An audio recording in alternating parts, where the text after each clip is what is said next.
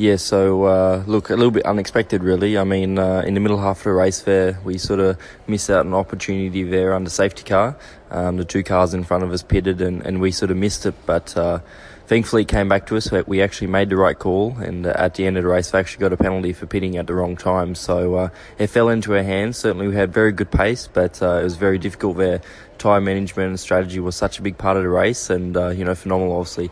Good bag of points and extending that championship lead. But very tough race. A lot of fun, but very unexpected. I mean, it was we were looking really to only fight for third there in the middle half of the race, and by the end we're obviously leading and had a comfortable lead. So look, can't be happier, and obviously the team done a great job. So now on to Fuji. Got a couple of months off now again, and back to it.